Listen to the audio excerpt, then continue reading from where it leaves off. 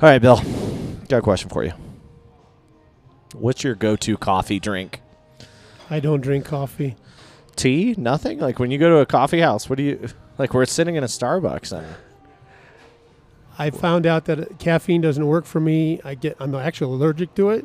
really? So if anything, I'll have herbal tea. Oh, okay. Okay. And I used to drink a lot of iced tea, but of regular, black iced tea. But Yeah. no more. No more of that? No Not more. today? All right, cool. Sounds good.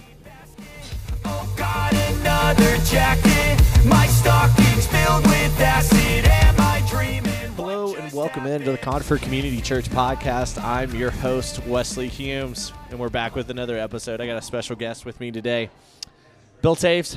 Welcome to the podcast. How we doing, buddy? Good. It's a beautiful day. More snow. More sunshine. More snow, more sunshine. So, if you can actually project, what do you think we'll have weather-wise the first week of March? Because that's when this is going to air. So, you're speaking into the future. Typically, more snow. And more ice. And praise God, because we're actually in a desert climate. People don't know that about Colorado. You know we actually are a desert climate?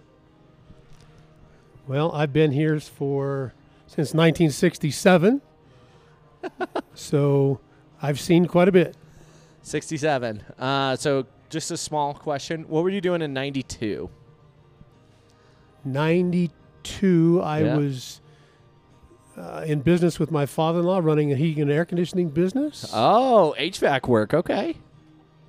My roommate is a HVAC worker, and I was born in 92. So that's when there was a afternoon in East Tennessee when the cries of a newborn baby came into this world, and he's now sitting in front of you. Well, one of the big reasons we have you here today is you're an elder at the church. Correct. So, super cool honor. We thank you for your service as you have been here and been working at the church. I think one of the interesting questions I want to start with is the whole point of this is to get to know you better as an individual. You know, I know you well. The people in your Bible study are going to know you well. But how does the normal person who goes to our church, what would you tell them about yourself? Like, how did you become an elder? Let's start there. When did you become an elder? How long have you been on the board? And walk us through that process. So I think I've been on the board about a year and a half. Yeah. Because I believe, if my memory serves me correctly, you came in during COVID. It was our first. It was like middle of April, or maybe May. I thought it was a little later than that, but yeah, I remember the interview that we do with the congregation was outside in the circle. Might have been June then, because I don't remember if it was May or June when we started doing that, but it wasn't too far out from when we realized being outside was okay for COVID. So I had been obviously director of the missions department for some time. Not obviously. People might not know that. So you're the director of the missions department. We're going to get to that a little later. But yeah, like how did you get involved with Conifer? Maybe it's a better question to begin with. Wow, that's a little bit of a long story, but I'll try to condense it.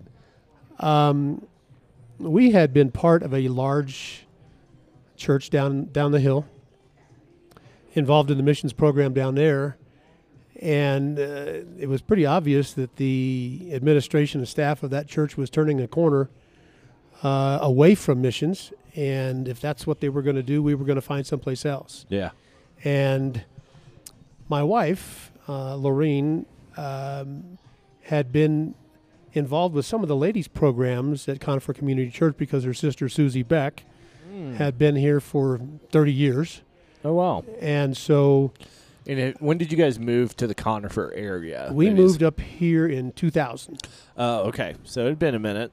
Yeah, and we were continuing to go down the hill, but we decided it was time for a change. So actually, at that point, we actually went to another larger church, not as large, but in the Littleton area for about 5 years. Waterstone, right? Waterstone. Oh, it's a great church. And we need to take a break.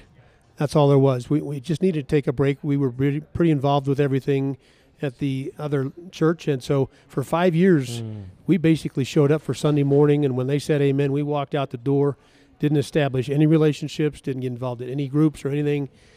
But then it came around to when we left the other large church down the hill, I helped found a nonprofit missions organization Okay. called International Hope Builders.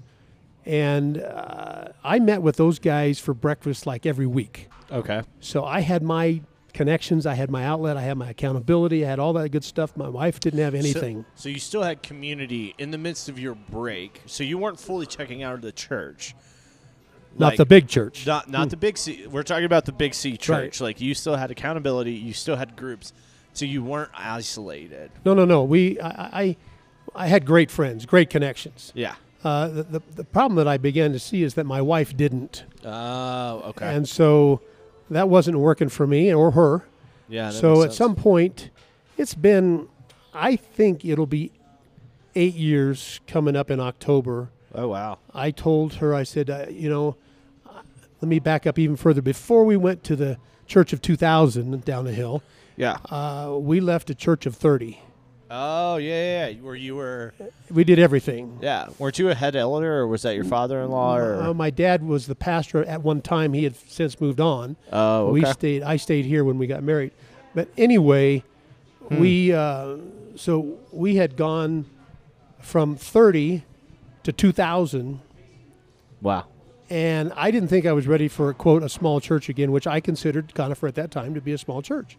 Yeah. So, but I told her, I said, if you think this will work for you, I'll give it a try. Yeah. So we started coming, and 4 or 5 weeks after we started coming, Pastor Lance came to me and he says, "I've got your name and phone number on my desk." I said, "Well, what for?" Because maybe he wanted to get to know you. Yeah, well, there was an Maybe. ulterior motive. There was never. What? Lance has never had an ulterior motive. I said, "What for?" And he said, "Well, the guy that headed up our missions department, which is John Martin, Oh, yeah. moved and took a church out in Washington State. And he says, I need somebody to take care of that, and I think you might be the guy." Oh, okay. I said, "Well, we'll pray about that."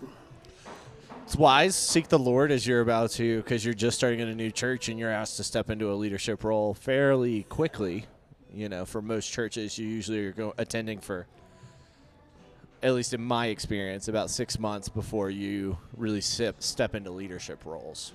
Well, needless to say, I took that position and have been trying to fulfill that obligation. COVID has made it really difficult, frankly, to do what I need to do with them.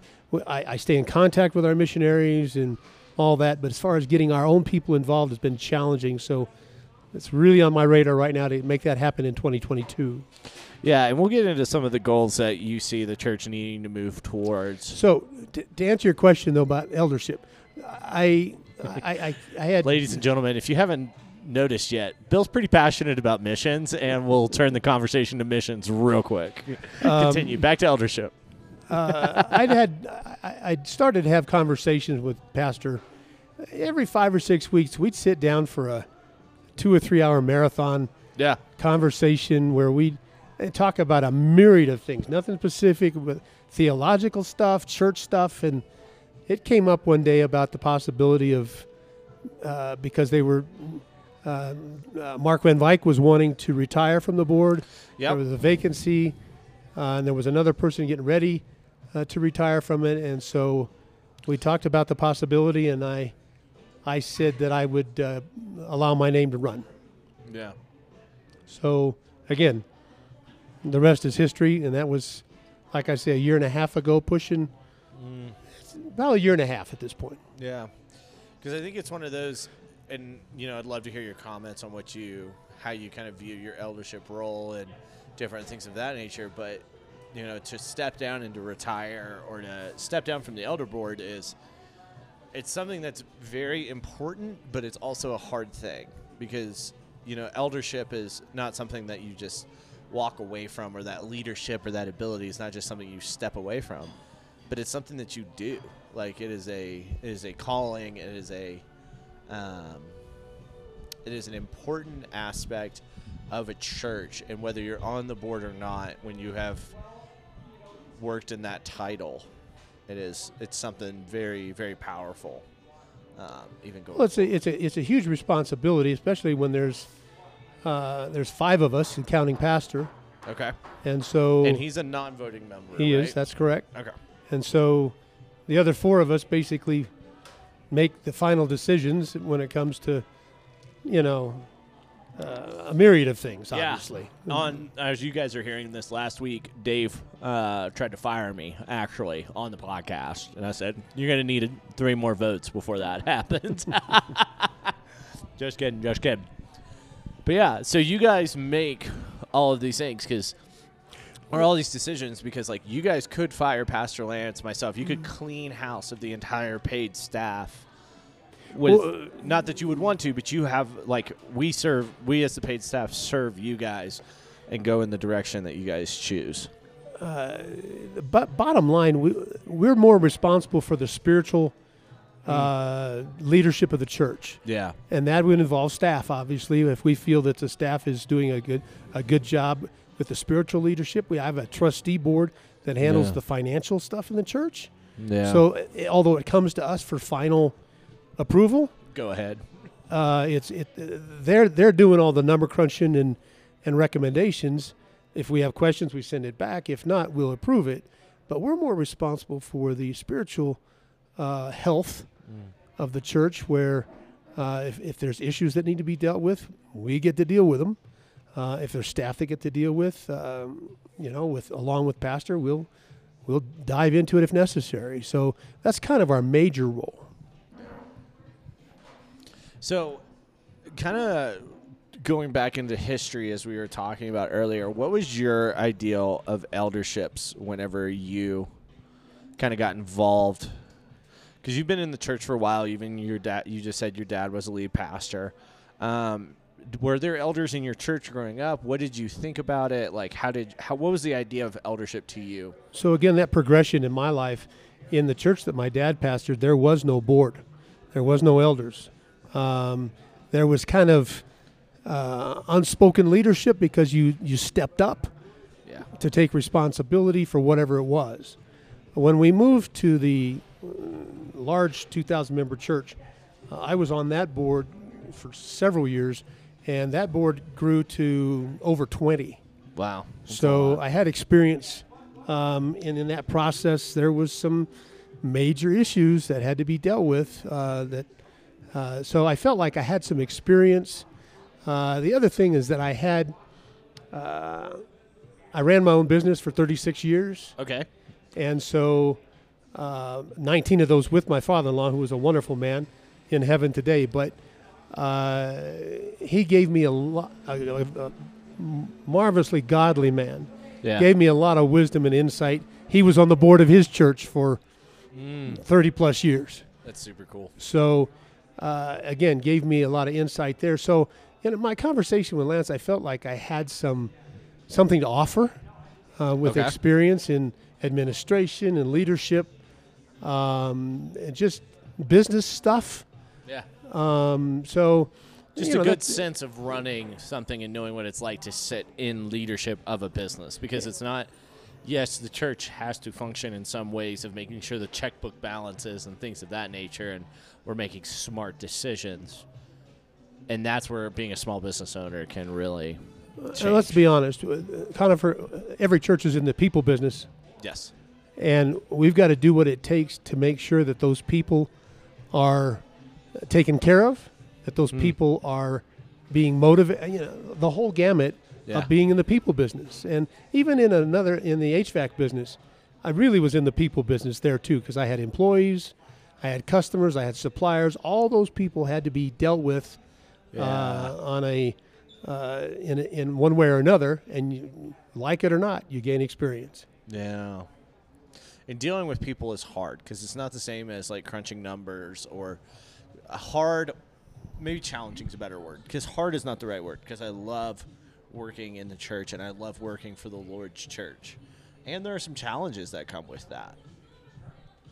And so I think that's an interesting perspective, especially as we think about what these elders are doing or you as an elder, and what future elders are doing as they are running the church. Because when we look scripturally, we have deacons, we have elders, and the importance of those to the life and the body of the church is so critical, because it is truly like one day I could step away from Conifer Community Church.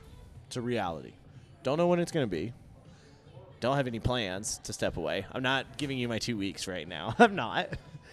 But there could be a moment where the Lord does call me somewhere else, and it's important to have people who are in this community being Conifer, that are planted here, that are staying here, regardless of what their job situation might be.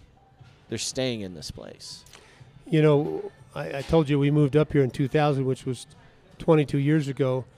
I also retired, quote unquote, about 3 years ago. Okay. And actually, 3 years ago now. And so from business, Yeah. so felt like I had some available time Okay. that I could dedicate to eldership if necessary. My wife and I are not ones to sit around and watch TV all day. Not at all. That's just not our MO. And so we're either we like to travel, see our kids, and do other things. But we're busy, but I feel like I could dedicate some time. Yeah. And also, Lorraine's your wife is one of my Bible study leaders. And I still have a funny story about her of when she came on to work with us. It was because I needed a female leader to go to camp with me. And literally, I think it was 2 weeks before we were supposed to leave for camp, I called her and was like, hey, what are you doing in 2 weeks? Like, how do you feel about coming to hang out with some teenagers for a little while? Because I'm in desperate need right now. Well, and when she told me about that, I said, why would they want a retired grandma to be a counselor at camp? And it boils down to the fact that a retired grandma's got a lot of experience and a lot of wisdom, so why not? 100%. And also, like, with youth ministry stuff, I'm looking for people who love teenagers. Like, as long as you're teachable and love teenagers, we can work together. But if you don't have those two things, then why would you be volunteering in that role? But as we think about it towards missions, it's kind of that same mindset where if you don't love a certain aspect of the mission or what God has called us to through the Great Commission, it's not something you're going to be passionate about, and you're going to wash out or not want to do it anymore. You know, going back to my experience in the really large congregation, there was a guy that was the head of the missions council at that, what they called it at that point, and he thought everybody had to be called to missions. And I disagreed with that. Because of the word calling, or what do you think? What is your I mean, in general, we're all called to missions. I get that. Yes. But when it comes to missions projects, whether you're dedicating your finances to that, you need to feel called and passionate about it, or it's not going to work. There's other things in the church, obviously, besides missions. Yeah. There's children's, there's youth, there's music, there's outreach, there's all kinds of different things. There's the wood ministry. So if missions per se is not your thing, find what it is. Yeah. And do it. But I'm not going to sit here and say you have to be involved in the missions program. Yeah. That's not the way I roll. I want people who want to be there and are passionate about it and share the same vision that I have for it. Excitement. Because I have a statement. Some people say, well, doesn't it take a lot of time and effort? I said, yeah. And if I didn't love it so much, I'd fuss about it. It's true. That's just the way it is. Yeah. Because I think that's one of the things that I've admired about you from afar for a while is how passionate you are about missions. And it's not just for missions' sake. It's the fact of, like, you truly want to care for our missionaries. You're checking in with our missionaries. You're making sure they're feeling supported and established from the home base. And, we've had some situations and we've had some people in, places where the gospel is not well received that have had to get out of those situations pretty quickly. And so it's the reality that we and you, by the way, have been so in tune with them that it was like, okay, let's pull the trigger. We need to move, and we need to do this for the safety of all. So.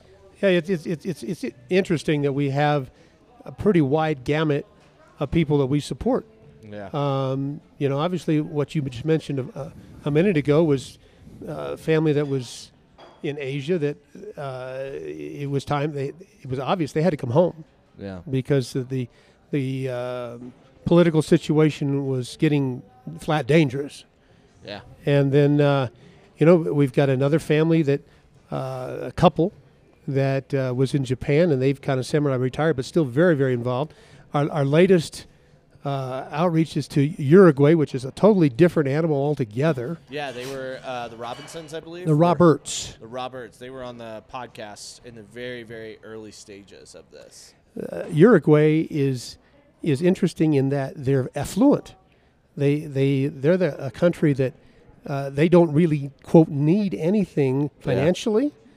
We're not going to send a team over there to build something because they already have it. Yeah. But they also are very difficult to evangelize because they don't feel like they need Jesus. And so Uruguay has been considered the cemetery, the graveyard for missionaries because they quit. I thought you were going to say the seminary for missionaries. And I was So like, that's a cemetery. Groups, many have just left, said, we give up. Yeah. And the Roberts told me that, so they know what they're getting into, and I'm really excited to see what they're going to come up with. Of course, then we've got the other couple that's down at their campus missionaries at ASU, and they're Arizona State University, for those of you who might be international or on the East Coast. Doing a great job with 60, 70, 80 college kids every weekend, and during the week as well. It's huge. They're doing a great job, and we're supporting them as well. So I'm really happy with the group we've got. There's another one potentially on the horizon that I'm not even going to tell you who it is because that's not appropriate at the moment. But there's some other things germinating as well. Oh, that's always fun. Well, it's something that's super passionate, and we as a church love the ability that we can have the financial means. Because if you didn't know this about our church is that we give 10% of all the offering that is given to us is then turned and sent back into either local missions, local missions or abroad missions, to us having a church, having our integrity as our church to have our tithe as well. Yeah, that's a blessing for me as the director, knowing that for every dollar that comes into that church, 10 cents is going to go to the missions program, and it's allowed us to do some things that frankly a lot of churches can't. Yeah, because of the dedication and the commitment we've made for those dollars. Yeah, and it's also super challenging. Not to find people, because it's not that, but it's figuring out who the right people are. Because, we could give to World Venture, we could give to World Race or stuff like that, but it's actually finding people who are going to be committed to the missions and also coming back to see us, where we're not just a percentile, but that we can help connect faces to everything as it's happening. So it's interesting, too. Of the 4 families that we support, 3 of them are young. When I say young, they're under 50. Woo! Here we go. And one has 4 kids. Another one is on college campus. Yeah. The other one has 3 younger kids under 12. So that's challenging. Yeah, because you're taking, we've had a family that came from this community, I believe, that went down to Venezuela, I believe, that had young kids. Oh, you're talking about Honduras. Honduras, sorry. They went to the backwoods of Honduras and very quickly realized that it was not what they signed up for, or it was not exactly what they thought. There was some extenuating circumstances in that deal where language barriers, that the wife in that situation didn't do the language school. Yeah. And she found herself very isolated because she really couldn't communicate very well, and with young children, it just became too much. Yeah. I can tell you, though, I've had conversations with them since, and their hearts are still missions people. Trust me. That's huge, and I wasn't throwing shade. Like, I want to make that very clear to anybody that we're not throwing shade at things. It's that it can be a time and spacing thing. Because I just sent a buddy of mine that I personally support. He's over in the Middle East doing work there in a very Muslim heavy area, and he said, "Dude, I could be back in 6 months." Like, there's a reality where I am going with the heart that I feel like the Lord is calling me to this area with him, his wife, and his young daughter, to go there and be faithful to the Lord. And it might go belly up in 6 months, or it could be incredibly useful, and God uses him there, and everything works out great, and he's there for 10 years. Well, it was an experience for this family that they had to go through. Yeah. And they went through it, and they're, like I said, they're still huge missions people, and I wouldn't be surprised if we wouldn't find them back in the field at some point. Yeah, because I think that's one of the hard things of missions is it's sexy on the outside of like, oh, you're going to be a missionary. How brave, how awesome, X, Y, and Z. Like, some of the hardcore missionaries that I know went to Hawaii and they got made fun of. But what the people in the States didn't realize is how isolating and how hard it is to do mission work in Hawaii. I say all that to say is it sounds sexy from the front part, or from us looking at it being here stateside, but once you're there and you don't know the language and you are away from your family and you can't just, hop a flight to go see your mom and dad when you got young kids, you're legitimately isolated in a foreign country. It's almost like Taken, but for the gospel. Yeah. Yeah, it's a commitment that, again, like you say, it's sexy on the outside. When you get down to the nuts and bolts and the nitty gritty, it's a commitment that very few people actually have and can make. Yeah. And it's so hard isn't the right word, because it's bigger than that. But it is a commitment. It is something that if you don't feel legitimately passionate about and called to, you won't make it. Yeah. And we got a little sidetracked with an eldership and missions and those different things. But as you're turning your sights to 2022, what do you think Conifer is going to be? Where do you think we as a community are kind of heading, as best as you know? As a community, as far as the church is concerned? Or? Yes. Okay. So our church, where are you seeing us needing to work on or continue to pray over, or is a constant theme for us? Well, obviously, with God willing, this pandemic is coming to a close, hopefully, and we just got rid of the mask mandates last weekend, and one of the things that I'm hopeful for, and hope I don't get in too much trouble for saying this. Oh boy! But we spent a lot of legitimate time, money, and effort to go online last year. Yeah. And we had no choice. Yep. That was how we did church. And now it's getting kind of comfortable for some folks to just stay in their jammies with a cup of coffee and go to church at home. And I'm ready to see folks back in the building. Yeah. And that's a challenge. And here's why. I don't just say that just to be saying it so we can have bigger numbers. That's not the point. Okay, so what is the point? The point is this. We're herd animals. We need community. We need fellowship. We need to support each other. We need to inspire each other. We need to push each other. There's a verse that says, to don't neglect the gathering of yourselves together, even so much as you see the day approaching. Mm-hmm. And that day's coming, Lord willing, and we need to have each other to support each other and to be there for each other. And as a team, as a church, be thrust back into our community the best we can to bring the gospel to Conifer. So how would we then answer the question of, because something I just thought of, and this is not an attacking thing, but what if we are people who are saying, oh, we're just tired, and kind of the similar situation that you guys were in when you were at Waterstone? Like, how do we then balance that too? Because if we're herd animals And I would even say to your situation, you had a intentional people that you were meeting with and being fed by and being in the Big C church. But how did we then balance that? You know, once again, I think it comes down to desire. It comes down to need. People understand that even though it may be comfortable to isolate, Yeah.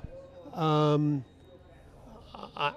going to push people to come together. Yeah. Because I think, and some people may choose to stay online if they at least they're staying online. Yeah. Continue to use our services, and obviously we're not asking you to be 52-week attenders or anything like that. There's nothing wrong with staying home in your jammies, but also there's a difference between staying home in your jammies and watching online and isolating yourself, because we're not. You're right. We're herd animals. We're not built for that. So, yeah, and we've talked about that. In fact, Lance mentioned it at the congregational meeting last Sunday that we need to. How do we connect with those people? Yeah. And the key word is connect. Yeah. We have to connect. And how do you connect if you only see them on an email or on Zoom online on their comments? Okay. I'm all for physically connecting. So whatever that means, whether it's back to more community stuff in the church, whether it's breakfast on Sunday morning, whether it's lunches, whatever it is. I'm all for fellowship and community. Yeah. Well, Bill, thank you so much for your time and just your heart for missions, for your role as an elder, and for your role in our church. Because there's one thing, like I said earlier, I've admired about each of the elders individually. Dave Wampler and how much that man prays. We talked about it with him on his episode, but it truly is with missions and your hope to see this community come together, and also for the gospel to be taken to the ends of the earth. Thanks for having me. Absolutely. We appreciate it, and we hope to have you on soon. Otherwise, thank you guys so much for listening, and we will see you next time. Bye now. Kisses.